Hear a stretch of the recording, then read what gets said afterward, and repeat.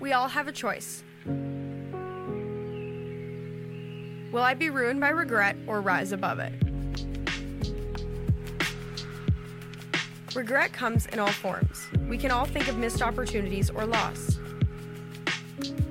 Maybe because of our choices, or from the choices of others. But there is one who is at work within us. He takes our brokenness and makes us whole. He builds us. He restores us. Let us keep our eyes and heart on Him, because He is guiding us on the road back from regret. Great to have everybody here today as we kick off Thanksgiving week. There's so much to be thankful for. Even as we talk about regret and think about some of the challenges and difficulties in life, we also know that there is just so much to be thankful for in Christ Jesus. Hey, a little later, I'm going to talk a bit about our team that just came back and our work that we just wrapped up in Sumba, Indonesia. But right now, I just want to say this so I don't forget. We've got tables out in the lobby, both in the chapel and also in the main lobby out here. If you're interested in one of our global church outreach mission trips for 2023, or if you'd like to support a child, many of you sponsor a child at the House of Hope in Sumba, $25, $50 a month. We would love to talk to you about that, so just stop by the table in one of the lobbies here today. Well, a big shout out to everybody online and everybody in the chapel, as well as everybody here in the main worship center. You, each and every one of you, are just a real important part of the BCA family. We just thank you so much for your faithfulness and for your commitment. We've been in this series walking through the book of Nehemiah from a different perspective than I've ever done before, and that is with kind of the major overarching theme of regret. How did Nehemiah work through his own personal regret? And we've been talking about that, and today we look at step number 7 as we do that. You know, coming back from a hardship or a challenge is never quite linear. It's more of a jagged line like we see on this slide. Let's go ahead and put that little visual up. We wished it was kind of just straight up, onward, upward, everything's kind of smooth and sailing and all arrows pointing up. But, most of us understand that it's more of a zigzag, 3 steps forward, 2 back, and it's all over the place. To this point, someone sent me a video that I want to show you right now that kind of illustrates this. Some of you maybe have seen this. But, this guy's walking up the stairs, and he illustrates beautifully the whole idea of you take 3 steps forward, but you may go 2 back. And if anybody understood it was Nehemiah, and certainly we do as well. Regrets are not only just what happened to us, but what didn't happen that we wished happened. Regrets kind of are many size. Some are really, really big. Some are really, really small. But regrets are something that every one of us experience. Regrets are what make us human. This guy's having a lot of fun, isn't he? If I were to do this over again, I would actually be doing this personally in front of you all. And I think it would be great. I might break my neck, but it'd still be fun to look at. It's over in about 20 seconds. But I thought it was a great, great picture of really what we've been talking about. Nehemiah decided, I'm not going to stay stuck in the ruins and the rubble of my personal regret, a broken down, destroyed Jerusalem. I'm going to rebound, I'm going to rebuild from my regret. And the point we've been talking about throughout this entire series, if we would boil it down to one major theme, is that is, as followers of Jesus Christ, there is nothing in life, nothing that we can do to ourselves, others can do to us, that happen to us, that we cannot rise above in the power of Christ. Now, we can't do it on our own, and it's not going to be pain-free, but in Christ, all things are possible. If you believe that, say a big amen. And so that's really the underlying theme of this entire series. We've been looking here for the last couple of months about how to overcome negative emotions and painful experiences. And just to recap it for those that might be brand new here today, we've looked at these 7 different steps so far. The first one, Nehemiah in chapter 1 realized, what we're going through is really, really bad and something's got to change. And there needs to become a realization that, what we're living in or allowing to continue is not good. There needs to be a change. And then he repented. Not every regret is a result of sin, but in this case it was. And Nehemiah repented of his own sin, repented of the sins of all of the Israelites, and made peace with God through repentance and confession. And then he decided that recovery was worth the risk. And so he went to the king and he asked for permission, and we walked through that whole part of the story. And it's in a major part. He decided to risk everything to do the God thing, and I think that's profound. And then week number 4, we talked about rebounding, and we talked about the recovery plan that Nehemiah created for his story, and we talked about the recovery plan we may need for our story. Maybe you are at odds with someone, and part of the plan is you need to go to them and you need to confess, your wrongs and try to build a bridge of reconciliation. Whatever the situation is, there needs to be a plan. And then he put in the work. He did the rebuilding process. And brick by brick, section of wall by section of wall, hung gate by hung gate, he rebuilt that. And it was a process. It was a journey. And then last week we talked about resolving to overcome opposition. To say that Nehemiah didn't face a ton of opposition would be to miss basically the whole story. He had one thing after another, and then once he gets there and he starts doing the work, his political enemies come at him and basically discourage all of his workforce and try to wipe him out, and that was last week. Today we're going to talk about the importance of refocusing. And the whole idea is there comes a time where we need to decide, are we going to continue to wallow in the ruins and the rubble of our own problems and difficulties, or are we going to rise up from that at some point, and are we going to move forward and start focusing on how we can be a blessing to other people? Are we going to be so focused on ourselves and our problems for the rest of our life, or are we going to work through a time of healing and recovery that's necessary, important, and vital? Get input and help from spiritual leaders, professional people, God's word, prayer, all that's available to us. And at some point in time, move beyond that and begin to share what we've learned and bless people around us. That's what I want us to think about here today. Now, if you're brand new, we've talked about these 3 books, and really it's the subtitle of these books that continue to draw me to put them back on the screen. The Power of Regret talks about a regret survey that surveyed 105 countries and thousands of respondents, how looking backward moves us forward. The Choice about Edie Agar. At age 16, she was taken to Auschwitz, embraced the impossible, and Bittersweet, how sorrow and longing make us whole. Just a book full of stories of human resiliency and people overcoming.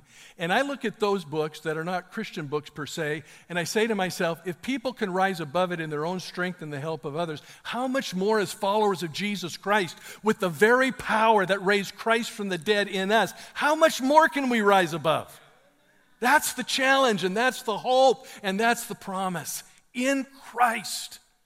And I know many in our church family have gone through so much pain and difficulty, and so many have overcome and risen above and really have lived out the very lesson that we're teaching each week.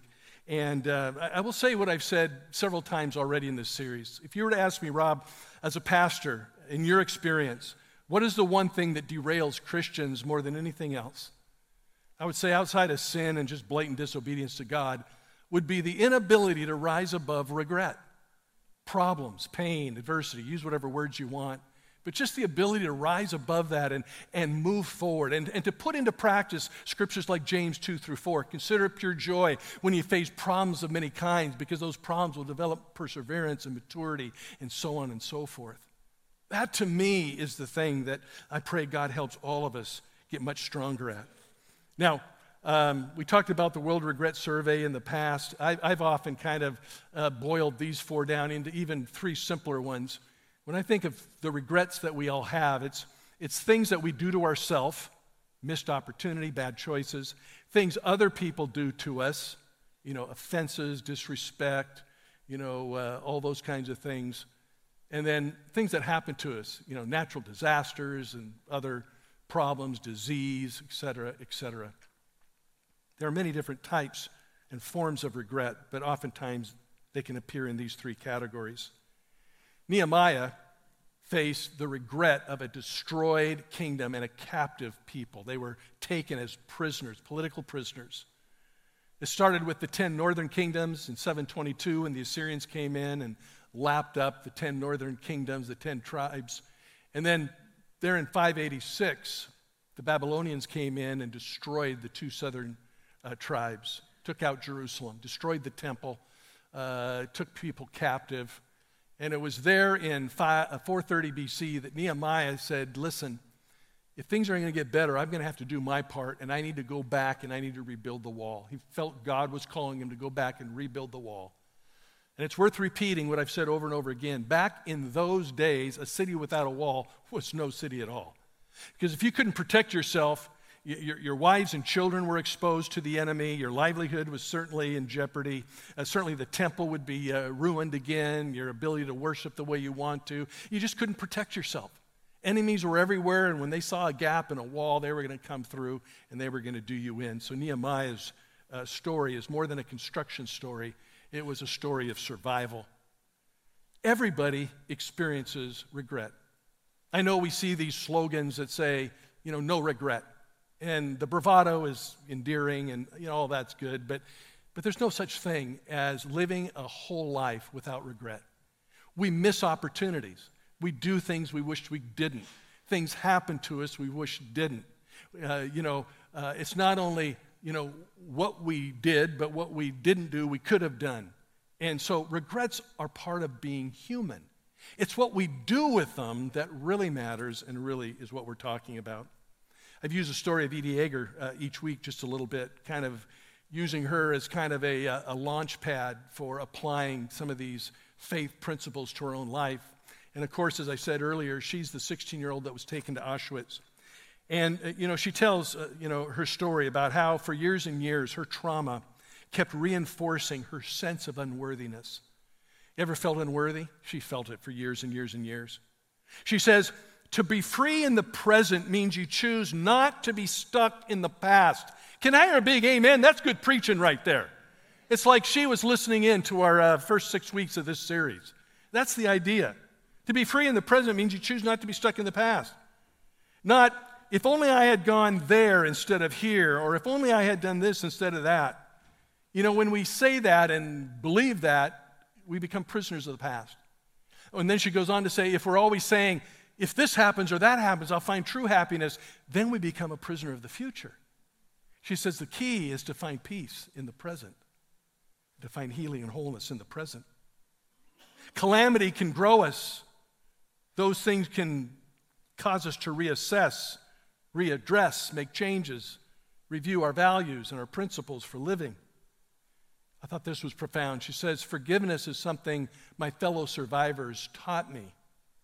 You can live to avenge the past, or you can live to enrich the present.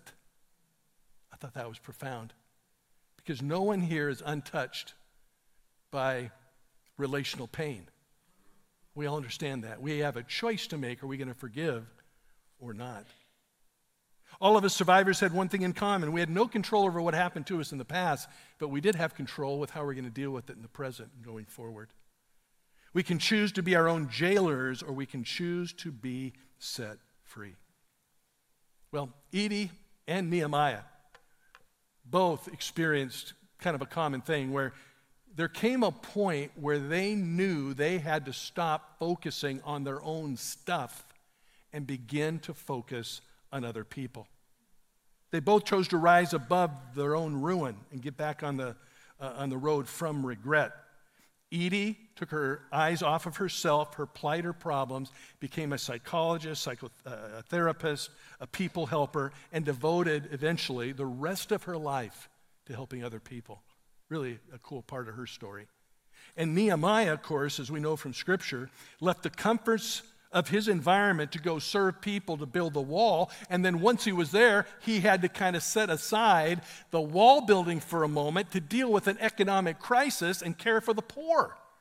He had multiple times where he had to kind of set aside his own thing to focus on others. And it's this idea of refocusing that I want us to think about for a moment. Refocus. Get clarity. Focus on what we need to focus. You know, there are things in life that can completely stymie us. Divorce, loss, death, crisis, injustice, financial ruin, relationship problems, family problems. I could go on. You could add to that list as easily as me. This past Wednesday night, I was talking to one of my brothers here in the church, brother in Christ in the church, and just visiting a little bit, and lo and behold, in our conversation, we're talking about the terrible, terrible story in Idaho where the 4 murders happened to the college students, and he reminded me that his daughter knew all 4. I mean, she went there, and I said, oh, man. Call him by name. I said, I'm sorry I didn't call you when this first hit. It just didn't resonate with me at the time. I was just caught up in the story itself. And make a long story short, we bowed, we prayed, and, tears were rolling down his face. And I know what he was thinking. That could have been my daughter. It's the same feeling I had when, 13 service personnel, servicemen and women, were killed by the bomb in Afghanistan. And my son was at the very gate, the day before. And you just think, life could be totally different than it is. And your heart breaks for those families that lose their loved ones. There's just a lot of things in life that can paralyze us emotionally and every other way. And so the reality is you talk to every psychologist, psychotherapist, people that are students of those things, are well-learned, academic, have the degrees. They would give good advice and say, we need to focus on our own stuff and get healed. And I would agree with that. We need to get healed. We need to find healing and wholeness. We need to work through with the help of professionals, other people, spiritual guidance, whatever. We need to find healing with our own issues. But there must come a time, I believe, and I think you would agree, there must come a time where we don't stay stuck wallowing in the ruins and rubble of our own stuff, but we finally move to a place where we can begin to focus on other people. Because if we stay stuck forever and ever and ever, we're not going to be any good to our families. We're not going to be any good to our fellow citizens. We're not going to be good to our work associates. We're not going to be any good to anybody. There comes and it may take a long time. It took 3.5 decades before Edie was able to force herself to go back to Auschwitz and finally deal with everything. It may take a long time. It may take a shorter amount of time. But whatever it is, at some point we do need to be able to refocus from self to others. And that's what Nehemiah did. And that's what we need to do.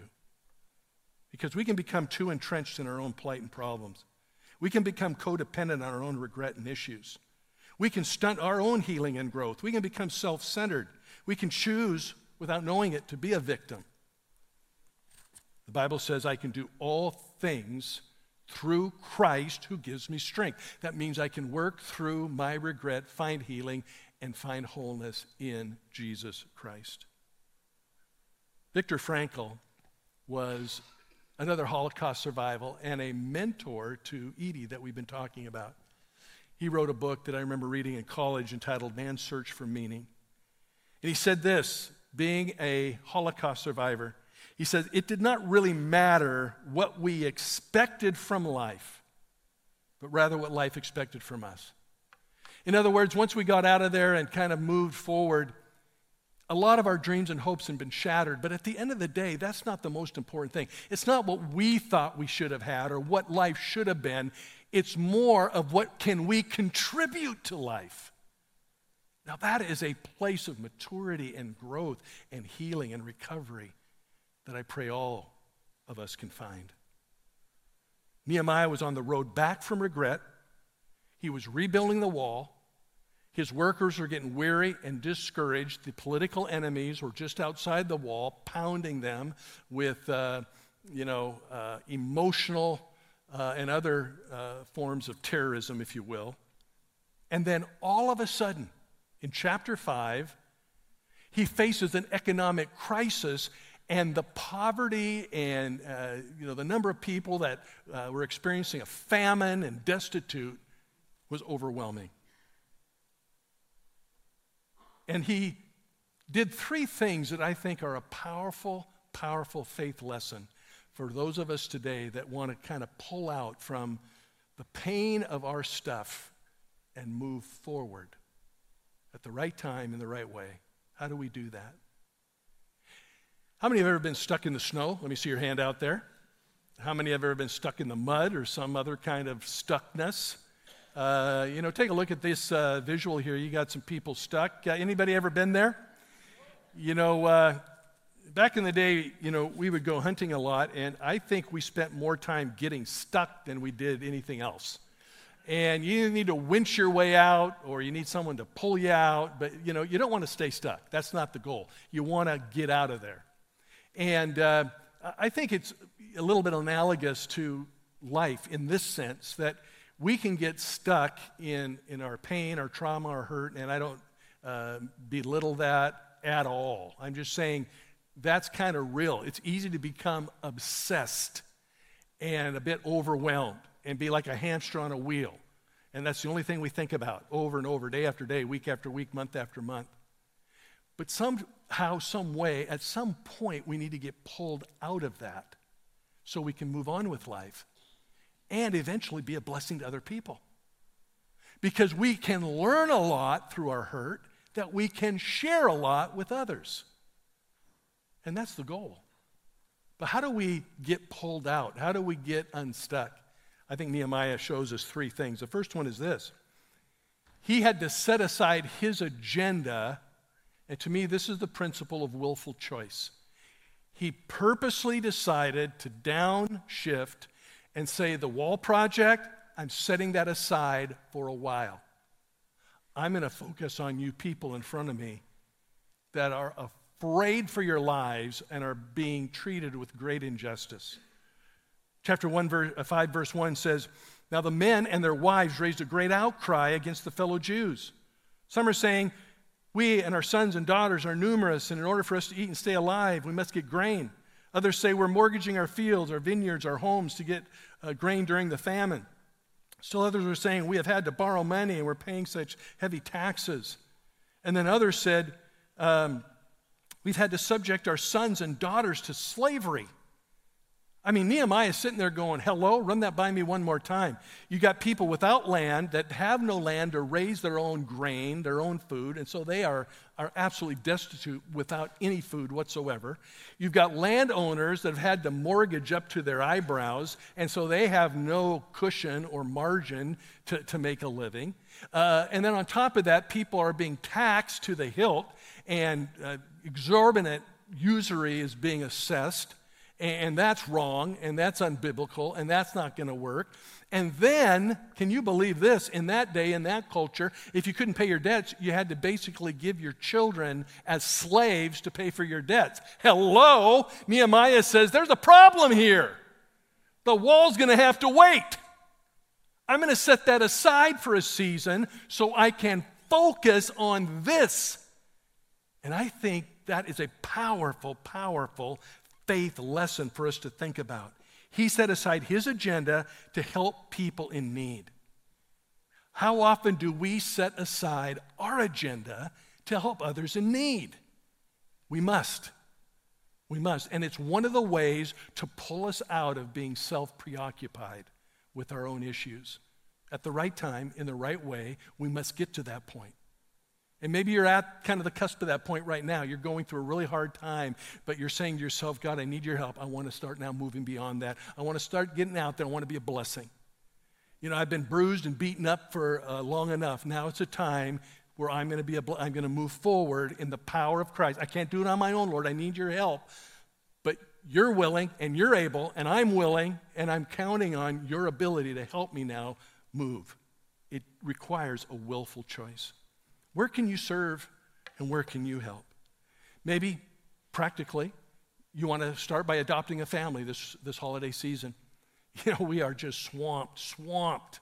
You know, the boat's going to, be flipped over here pretty soon at the Bethany Compassion Center. There's so many needs in our community.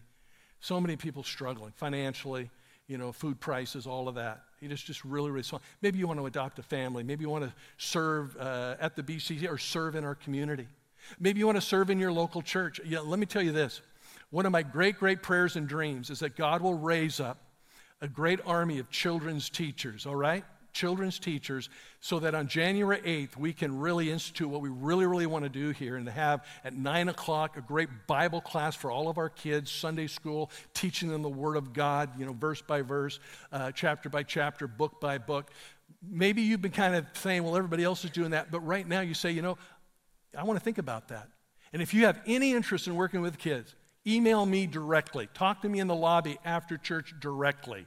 Let me know about it directly. I'm diving in to help rebuild some of our teaching teams.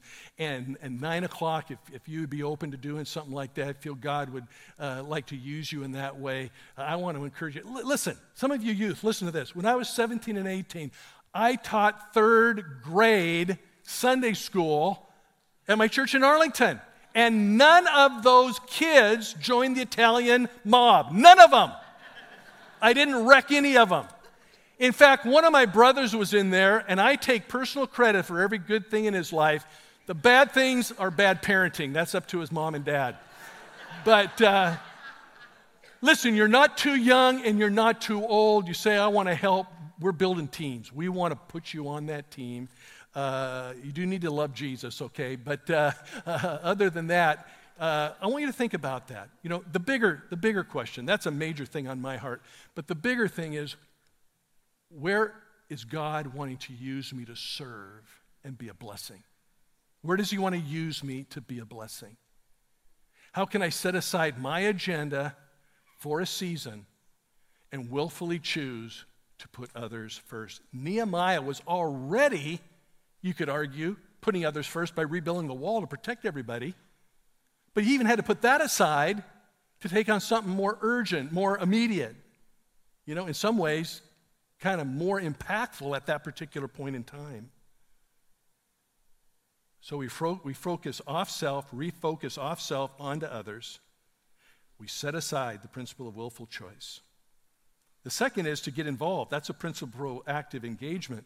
What's interesting to me here is that Nehemiah listens to the pain and the problems of the poor and the oppressed and the injustice. He listens, but that wasn't enough. It's one thing to hear, it's one thing to listen, it's another thing to engage and do something about it, and that's the next step. So if I want to get pulled out of my, the ditch of my despair, pulled out of the snow or the mud of my stuckness, one of the ways is to refocus by setting aside my will to focus on the needs of others, and then secondly, get involved in the lives of others and help proactively in some way, shape, or form. That's what Nehemiah did. Verse 7, he pondered all of this in his mind, and then he accused the nobles and officials. He basically got in the face of his fellow, Jewish leaders. And he said, hey, what you're doing is really, really bad. You're charging your own people interest. As far as possible, we bought these people back, and now, you're selling them back into slavery. What's wrong with you people? They kept quiet because they could find nothing to say. He says, what you are doing is not right. Shouldn't you walk in the fear of our God and avoid this kind of reproach? Stop charging interest. Give them back their fields. Allow people to be able to eat.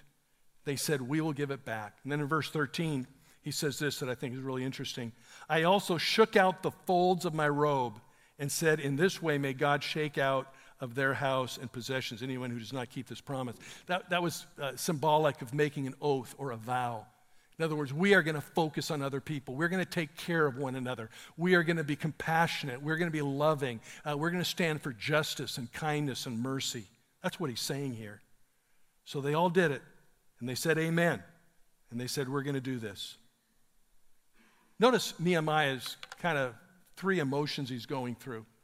First, there's outrage, and then engage, and then courage. See what I did there? How many are impressed with that great usage of words? Some of you need to appreciate that a lot more than you do. But he's outraged. But he doesn't stop there. He's not just all volume. He gets engaged.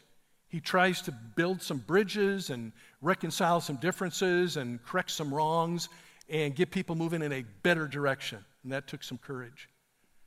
He engaged. He jumped in. St. Francis of Assisi said, "For it is a giving that we receive." Leo Tolstoy said, "The sole meaning of life is to serve humanity." Winston Churchill said, "We make a living by what we get, and we make a life by what we give." The great theologian Goldie Hawn, how many know the great theologian Goldie Hawn?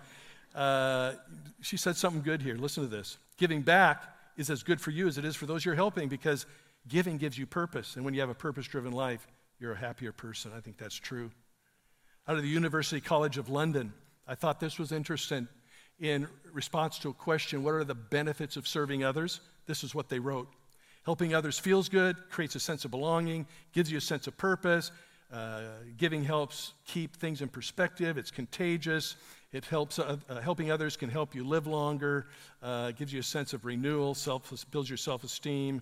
Allows you to become a half-full type person. I thought that was true in many, many ways. This picture jumped out to me trying to illustrate this. There are two sides with a chasm in between. There's intention and engagement. I mean, how many people have died at the altar of good intentions? Good intentions are one thing, but doing something with those is another thing. We got to somehow build a bridge from good intentions over to engagement. And if you find yourself coming out of a deep valley of regret, if you find yourself working through a problem, a challenge, a disappointment, pain, if you find yourself wanting to kind of pull out of the stuckness of that and you're ready now to move forward, I just want to encourage you to follow the Nehemiah plan. Set aside, willfully choose to put others' agenda in front of your own, and then proactively engage somehow, some way in meeting the needs of other people. There's something powerful about getting our mind off of ourselves and onto other people. And Nehemiah shows us the way. Finally, we need to give away. That's the principle of selfless giving. It's one thing to set aside our agenda. It's another thing to then get involved in helping others. And then it's another thing to be a generous, sacrificial giver, to really take that step where we're giving sacrificially. Notice here in verse 14, "Moreover, from the 20th year of King Artaxerxes, when I was appointed to be their governor in the land of Judah, until the 32nd year," 12 years. Nehemiah served as governor of Judah for 2 terms, and the first was 12 years. That's what we're talking about here. And he says here that neither I nor my brothers ate food allotted to the governor. There were a lot of perks given to the governor, and Nehemiah said, "I don't want any." That puts more stress on the back of the common people, and they're struggling enough, so nothing for me. The earlier governors, however, placed a heavy burden on the people and took 40 shekels of silver and a lot of food and wine, and even their assistants lorded it over the people. But out of reverence for God, I did not act like that. Talk about living for an audience of one. Out of reverence for God, I wasn't going to put more stress and pressure on the back. And then he goes on to say, I fed a bunch of people. I didn't take any of the perks. I made it easier on the people. I wanted to be a blessing. And then verse 19, he says, "Remember me with favor, my God, for all I have done for these people." I read that verse, that final verse, verse 19, and I think to myself, this is a guy that did live for an audience of one. He wasn't trying to impress all sorts of people. He's trying to impress one. And boy, if me, you, all of us could understand what that means, how much more effective and impactful and how much bigger blessing we would be to so many other people if we could focus on Jesus and honoring him and bringing glory to him, living for an audience of one. Powerful story. What am I doing without so that others can have? That's a question I often ask myself. Where am I sacrificing? When we talk about sacrificing, it always impacts our three greatest resources: time, energy, are you ready for it? Wait for it. Money. Always. Where am I sacrificing time to be a blessing? Where am I sacrificing energy to be a blessing? Where am I sacrificing money to be a blessing? Sacrifice is a spiritual discipline. Sacrificing helps us grow. Sacrificing to bless others refocuses us off self and onto other people. Ask yourself often, on an ongoing basis, what, where, how am I sacrificing so that others can be blessed? I was thinking about this as I was celebrating the great work of our team that just got back from Sumba, Indonesia. And we've been traveling there since 2015, and just really grateful for the great team. By the way, people that travel take vacation time, talk about sacrifice, pay their own money to go, and are just a huge blessing that way. And then we as a church family for years and years have been sending teams around the world. And so, we raise money, we give, we pray. It's always a church adventure when we go. So all of you just got back from Sumba. How's your jet lag? Everybody doing okay? But by praying and giving and supporting those that went, here's just a brief minute-long video to kind of recap it. Let's take a look as we think of how we can serve others. Let's take a look together. Go ahead and play that video.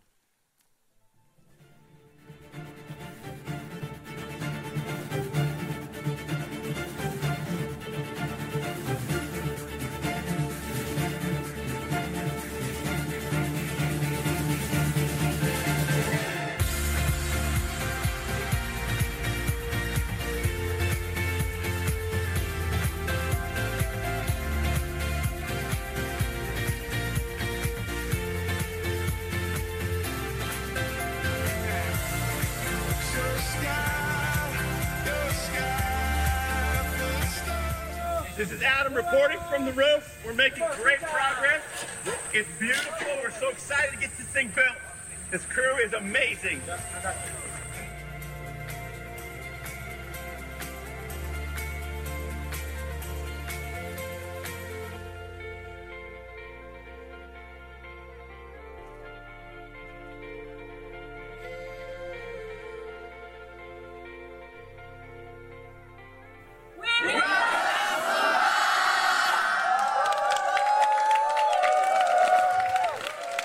How about a big hand? That's awesome.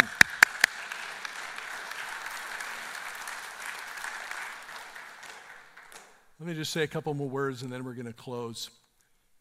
As a church family, we talk a lot about sacrificing and serving others. That's what it means to live, love, lead like Jesus.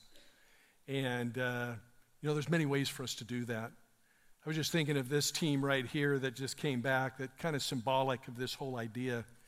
And I want to kind of close with this illustration. Our medical team served, you saw there, just hundreds and hundreds of people. 1,000 people was listed. And, we take for granted some of the medical advances that we experience here. But you travel around the world just a little bit and you realize it's not that way everywhere, not even kind of. And to be able to be a small blessing in that way is so important. You're giving, you're praying, and some of you going help make that a reality. Construction is something that is on our heart, and to be able to help build the new church in Wangapu that's been a dream since 2015 is just amazing, and we're so grateful for that. To work with children, to share the love of Jesus, and to teach them and train them and work with their own leaders and do teacher training and all those kinds of things is just invaluable. In 2015, when we first went back there, we talked about, wouldn't it be great one day to build a brand new church in Wangapu? And here you see Pastor Adam, Pastor Pete, with Pastor Weary, who's the pastor of this church. 8 years ago, we were in his small little church, and now today he's in a brand new church. Isn't that exciting? 8 years. 8 years it took to bring that about.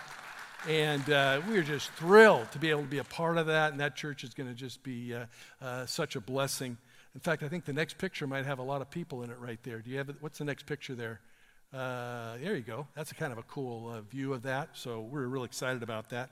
And then our work at the House of Hope, both on the building.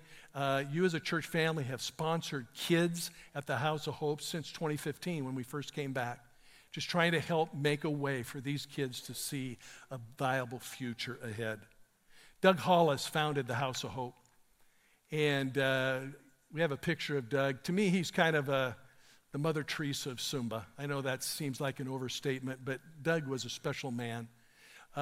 He committed his life to a life of service and missionary work, never got married. His family were these kids at the House of Hope. And I remember when we first went there, he said, Rob, join us in trying to reach an island in a generation. And we were love-struck by the opportunity to minister to those people in the most faraway, remote place you could imagine. And we have been since 2015. And sponsoring kids and working, with Doug, who now has passed away. Doug's in heaven and rejoicing there, and the work continues. And we want to continue to be of that great, great work. Service, sacrifice, surrender. How can we get our minds off ourselves and refocus on others? As I read through the story of Nehemiah, I'm going rebuild wall, rebuild wall, rebuild wall, rebuild wall, rebuild wall, all the problems with rebuilding the wall. Wait a second. In verse 5, everything stops. And he focuses on the desperate needs of those around him.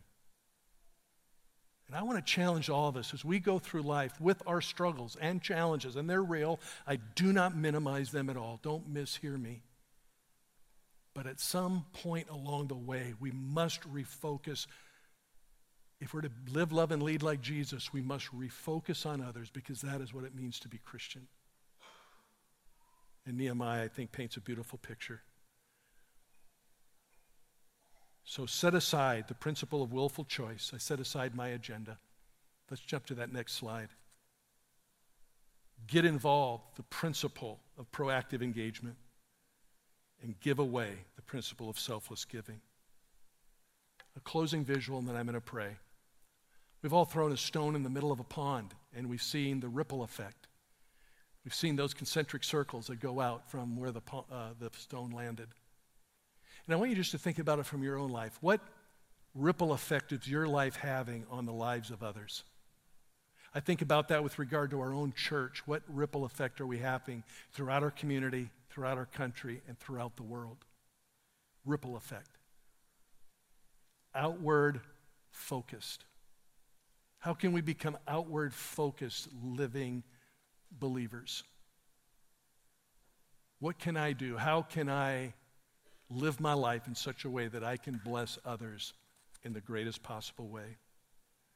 Lord, we thank you for the opportunity we have to come together here today and bask in the presence of the Lord, fellowship with fellow believers, and focus, Lord, on the teaching that we get from Nehemiah. Going through regret is common. Trials, troubles, problems, predicaments are a real part of life. But Lord, we want strength to heal and grow through those. And we want to get to a point, Lord, where we can begin again to focus on the needs of people around us, to care for the needs of others around us. And that's our prayer. Help us, Lord, in that regard. With every eye closed, every head bowed in the chapel here in the main worship center, and those online as well, how many would just raise your hand and say, Pastor Rob, I'm going through some really tough times, some regretful things, some painful, traumatic things. I just need prayer. Just need prayer for God to help me through this particular season. If that's you, just lift your hand. Hold it high for a moment. I'm going through some really hard stuff right now. Yeah, lots of hands, as I would imagine, for sure. God bless you, friends. God sees your hand. He knows your need. He wants to help you. He loves you more than you'll ever know. Lord, I just pray you'll wrap your arms of love around each and every one of these dear friends. Comfort them and Strengthen them and bring healing and wholeness and clarity and a conclusion, God, to whatever difficult thing they may be going through. And then, Lord, help move us all forward. God, in our own lives, we just take inventory right now and ask the question that really today's message asks of us, and that is, how can I, where can I, to whom can I refocus my life so that I can be a blessing to others? Lord, we commit ourselves as a church family, as an individual Christ followers, to be outward-centered, outward-focused people as a church and as individuals. May we show the compassion and empathy of Christ. May we live, love, lead like Jesus in a way that impacts people profoundly. Friend, if you're here today and you have not yet committed your life to Christ, or maybe you did in the past and kind of drifted away from it, may I encourage you today to commit your life to Christ, either for the first time or recommit your life. And if you do, tell me about it. Take that connection card in front of you. For those listening online, it's right there in front of you online. But just pray a prayer of recommitment, and then tell me about it. I want to be praying for you. Pray something like this: Jesus, I commit my life to you. I want to follow you. I want to live, love, lead like Jesus. I don't want to live just for myself. I want to live for others. I want to be a blessing to others. God, I pray your blessing for each and every one in this place here today. And we pray it in Jesus' name. And everybody said, amen. Let's stand. I'm going to invite our prayer team to come forward. If you'd like special prayer, if you'd like to stand in for someone that you know that needs special prayer, we invite you to come. We just so appreciate you being here today. May God richly, richly bless you. You are dismissed. Have a great day. Have a great Thanksgiving week. And thank you so much for coming, everybody. God bless you.